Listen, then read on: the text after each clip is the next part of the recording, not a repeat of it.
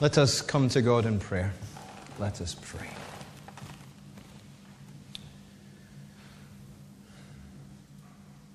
Come, Holy Spirit, soften our hearts to the Word of God. Come, Holy Spirit, impart to us wisdom and revelation. Come, Holy Spirit, with power and deep conviction, for we ask it in Jesus' name. Amen. We're now in our penultimate week on our sermon series on grace. And previously we've seen that God's grace can refer to the spiritual gifts that God gives us, or to His power to sustain us in the most difficult of times. Then last week we saw how grace so shaped the early church that they were sacrificial in everything, and how they lived their lives and the lives they shared together, and their sharing of money and possessions. They, in this way, mirrored Jesus and His sacrificial giving. Yet today, when we read our passage in Acts, none of these meanings applies to what we read about grace. And so we find another meaning of grace. We read, when Apollos wanted to go to Achaia, the brothers and sisters encouraged him and wrote to the disciples there to welcome him. When he arrived, he was a great help to those who by grace had believed. Now, it's noteworthy here that we don't read that those that Apollos went to were people who had believed in God's grace, nor are they people who believed in the God of grace. Rather, instead, we see that they are people who by grace had believed. And that's an important difference, because it suggests that these disciples, maybe all disciples, are helped by grace to believe. And that's not something we often think about, I think, or talk about. Maybe because it points to an uncomfortable truth, a truth that is picked up in Ephesians, our reading today. In that passage we read, "As for you, you were dead in your transgressions and sins, in which you used to live when you followed the ways of this world. All of us also lived among them at one time, gratifying the cravings of our flesh and following its desires and thoughts. Like the rest, we were by nature deserving of wrath." I'm sure as you read those once again, even more questions are coming to mind than they did the first time. Like, who is Paul talking about here? Who is he talking about? Well, he says, "As for you," and then all of us, and then like the rest. You, us, and the rest. So whatever he's talking about here, it apparently applies to everyone. Everyone before they put their faith in Jesus. And it's not just for some people long ago, or one bit of society, or for the people we don't like or we think are a bit dodgy. It's for everybody. So the next question you might ask then is, well, what is the issue, Paul? And he says, you were dead. He's saying that before these Christians had put their faith in Jesus, in fact, before any Christian had put their faith in Jesus, apparently they're dead. So I guess we might then be saying, well, what kind of death, Paul? Because come on, these people are living that you're writing to. We're living before we were a Christian. So what kind of death are you talking about? Because they were living. Well, he's talking about a spiritual kind of death. We might talk about a walking dead, or to use a more modern phrase we know from TV, the waking dead. Of course, that maybe raises another question. How can Paul claim that? How can he claim that you and I, anyone, is spiritually dead before we put our faith in Jesus? How can he have the nerve to claim that? Well, we see he says in the next bit, hopefully, you were dead in your transgressions and sins.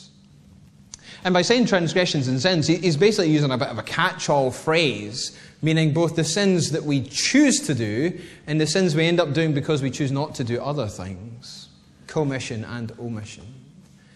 And that leads Paul to conclude that we are spiritually dead because of what he knows in the Old Testament.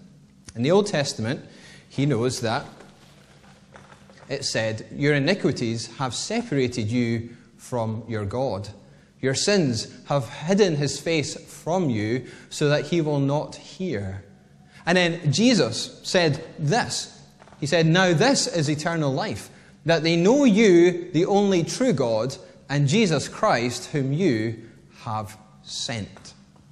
So Jesus is saying to have spiritual life, to be spiritually alive, to have eternal life, is to know God. But Isaiah is saying because of our sins, our relationship with God is broken. There's distance between us. And it's that leads Paul to conclude we are spiritually dead. So maybe we then wonder, well, where is this deadness seen, Paul? Because if it's real, come on, it has to be seen somewhere. And again, Paul would take you to the Old Testament. He would take you to verses he used in Romans, where he writes, there is no one righteous, not even one. There is no one who understands. There is no one who seeks God. All have turned away. They have together become worthless. There is no one who does good, not even one. Where is this deadness seen? It's seen in the ways we turn from God's ways. It is seen in our apathy towards God. It is seen in our mistakes, the choices we choose to do that we know are wrong, and the choices we choose not to do, which would be good. As Paul says in Ephesians, each of us follows the ways of the world so often. And we gratify what's in our hearts and in our minds, the flesh, so that we follow its desires and its thoughts. Where is this seen? It is seen in the brokenness of our world. And that we all contribute to that, me included. Because inherent to being human is a nature that is marred. We have an intellect, we have emotions, we have hearts, we have motives, we have goals, which are not pure. None of it is truly good. And sometimes we do stuff and we do it because we think it's good, but we maybe do it for false motives. Paul is not saying here that we don't have potential, that we can't do some good. And he's not saying that God doesn't value you, because he knows that the Old Testament teaches we're made in the image of God. But nonetheless, his point here is simply that our nature, the image of God in us, is broken. It's tainted. We have a darkness to us. Our spiritual death is seen every day in our lives and in the brokenness of our world. And that's what leads Paul to say we're spiritually dead. That we are separated from God, as he said in Romans. And because of that spiritual deadness, we don't even seek God. We don't even seek him if left to ourselves. We're so trapped by sin that we don't actually seek reconciliation with God off our own back. That's our predicament. That's our predicament, and it affects every one of us. So what's to be done? What's to be done? Is God just like sitting up there having a big huff, or is he in a rage and he's ready just to smite us? Because Paul talks about some wrath in there, probably made us a bit uncomfortable. Is he just waiting to come with his wrath? Well, no. No. Because in the same passage, we read these words.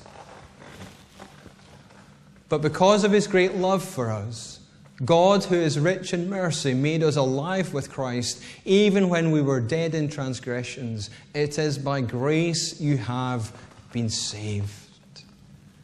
Despite us being a bunch of rebels, and most of the time telling God to take a hike, he still loves us. His mercy is still so great that he will not wait. He will not stand off.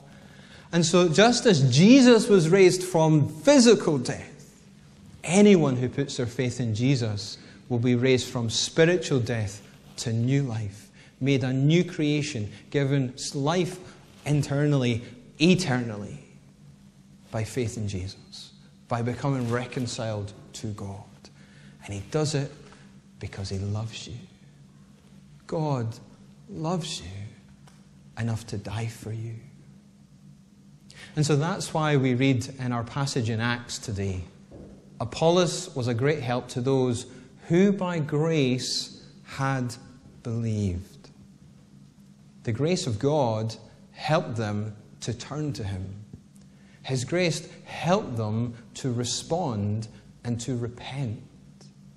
Other parts of Scripture also teach the same truth. So, for example, we can read, one of those listening to the disciples was a woman named Lydia, a dealer in purple cloth. She was a worshipper of God.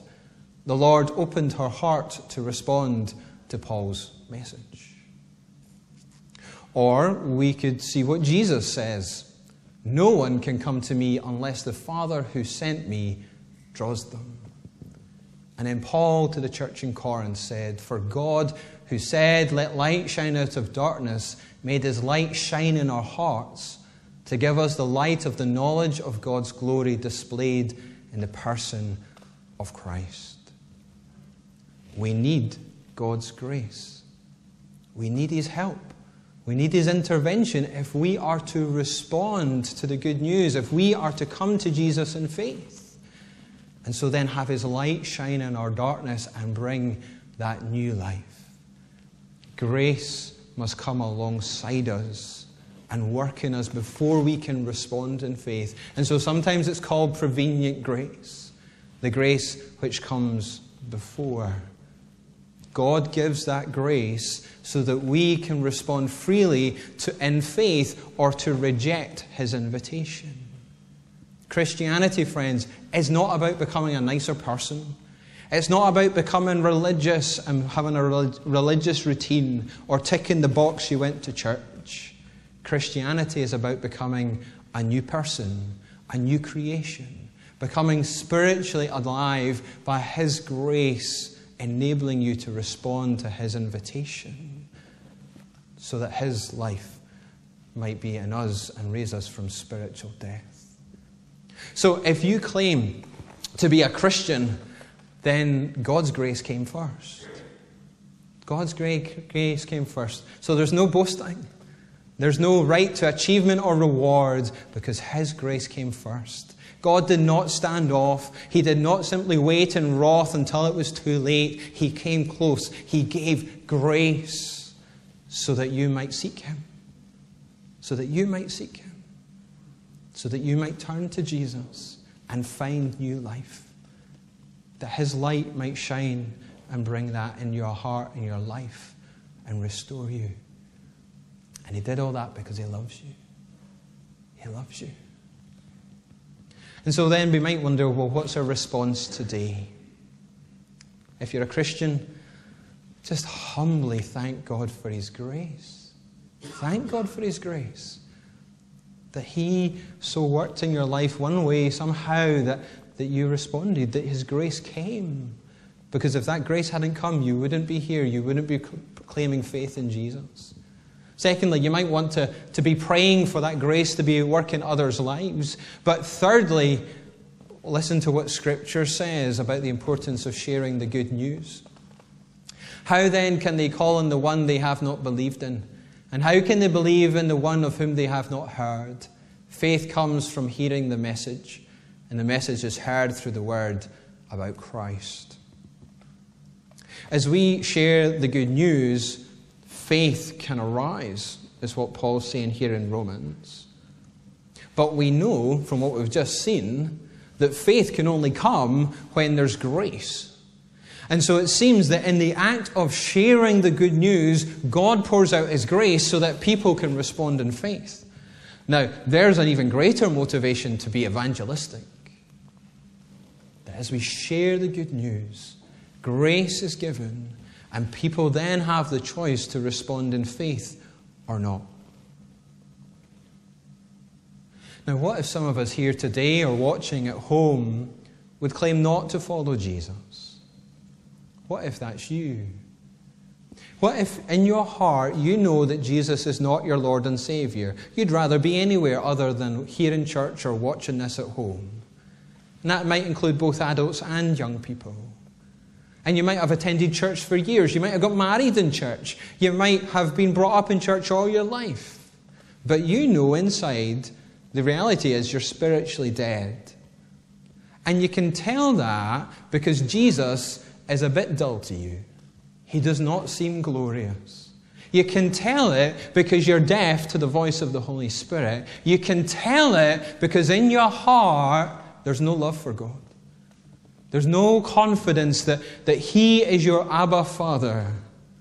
There's no awareness of His personal presence day by day with you.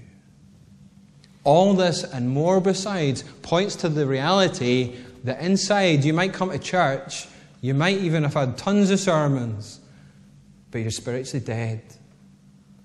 You're spiritually dead until you come to faith in Jesus. And if that's you, and if it bothers you, and if you want to know God and know His forgiveness, and so know new life through Jesus, maybe today God is stirring up your heart. Maybe God is pouring grace upon your heart so that you're in a position to respond. Maybe today is the day to do that. Because we should not think there will be another opportunity, that I can just put it off to another day. We shouldn't think that. We shouldn't assume. Because Hebrews warns us, see to it that none of you has a sinful, unbelieving heart that turns away from the living God. Today, if you hear His voice, do not harden your hearts. You can become so hard of heart that you might hear the gospel, but you will not choose to respond. And you will not choose salvation through Jesus. Don't leave it too late. Because who knows when you flip into that point where it becomes so hard that you will not respond. That can happen. That can happen. And so will you respond today? Will you respond and seek reconciliation with God and be made spiritually alive by putting your faith in Jesus? Because in a moment I'm going to lead us in a prayer. I'm going to give us that opportunity to respond. And I invite you to repeat the words after me. You can speak them out quietly if you want. You can speak them quietly in your heart. It doesn't matter. God hears. But sometimes speaking them out can just articulate it, but there's no pressure. Because today is maybe the day that you have to respond. Today is maybe the day you put your faith in Jesus and become spiritually alive. So don't put it off if you feel Him tugging at your heart today. Let's pray.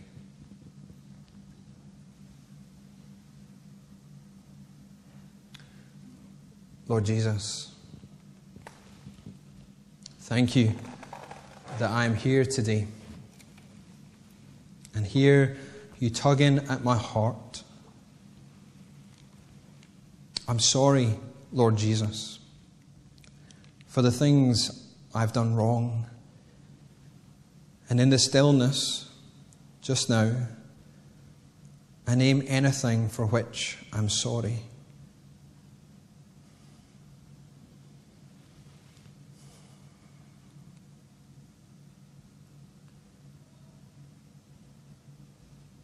Please forgive me, Lord Jesus. I now turn from everything I know to be wrong and submit to you as Lord. Have your way in my life.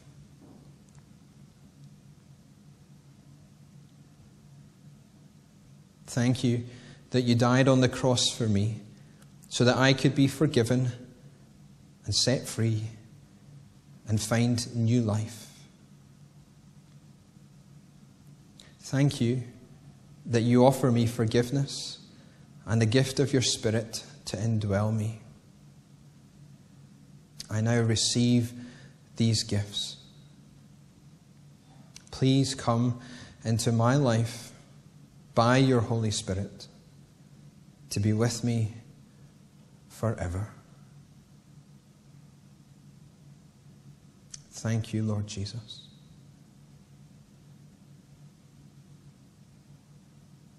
And I wonder for the rest of us, what do you need to take home today? Have you grown a bit lukewarm in faith? Have you grown a wee bit lukewarm to the fact that you've been given grace? And without that grace, you wouldn't be here and you wouldn't believe. Or is there people that you need to be praying for, or even sharing the gospel with, come what may?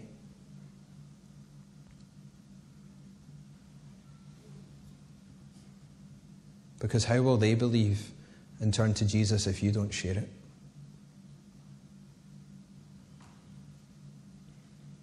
Lord God, lead us in your ways. Give us a holy boldness where we need that.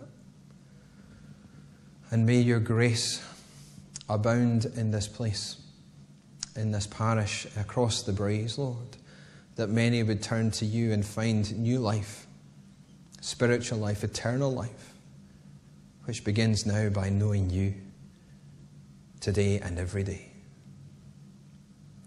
For in your name we pray, and for your glory we ask it. Amen.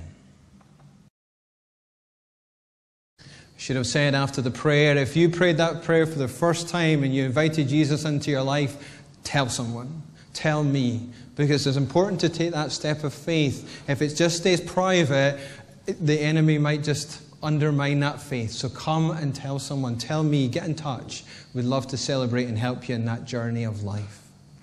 You've affirmed your faith in Jesus as Saviour and Lord. Now go into the world to serve Him and share Him.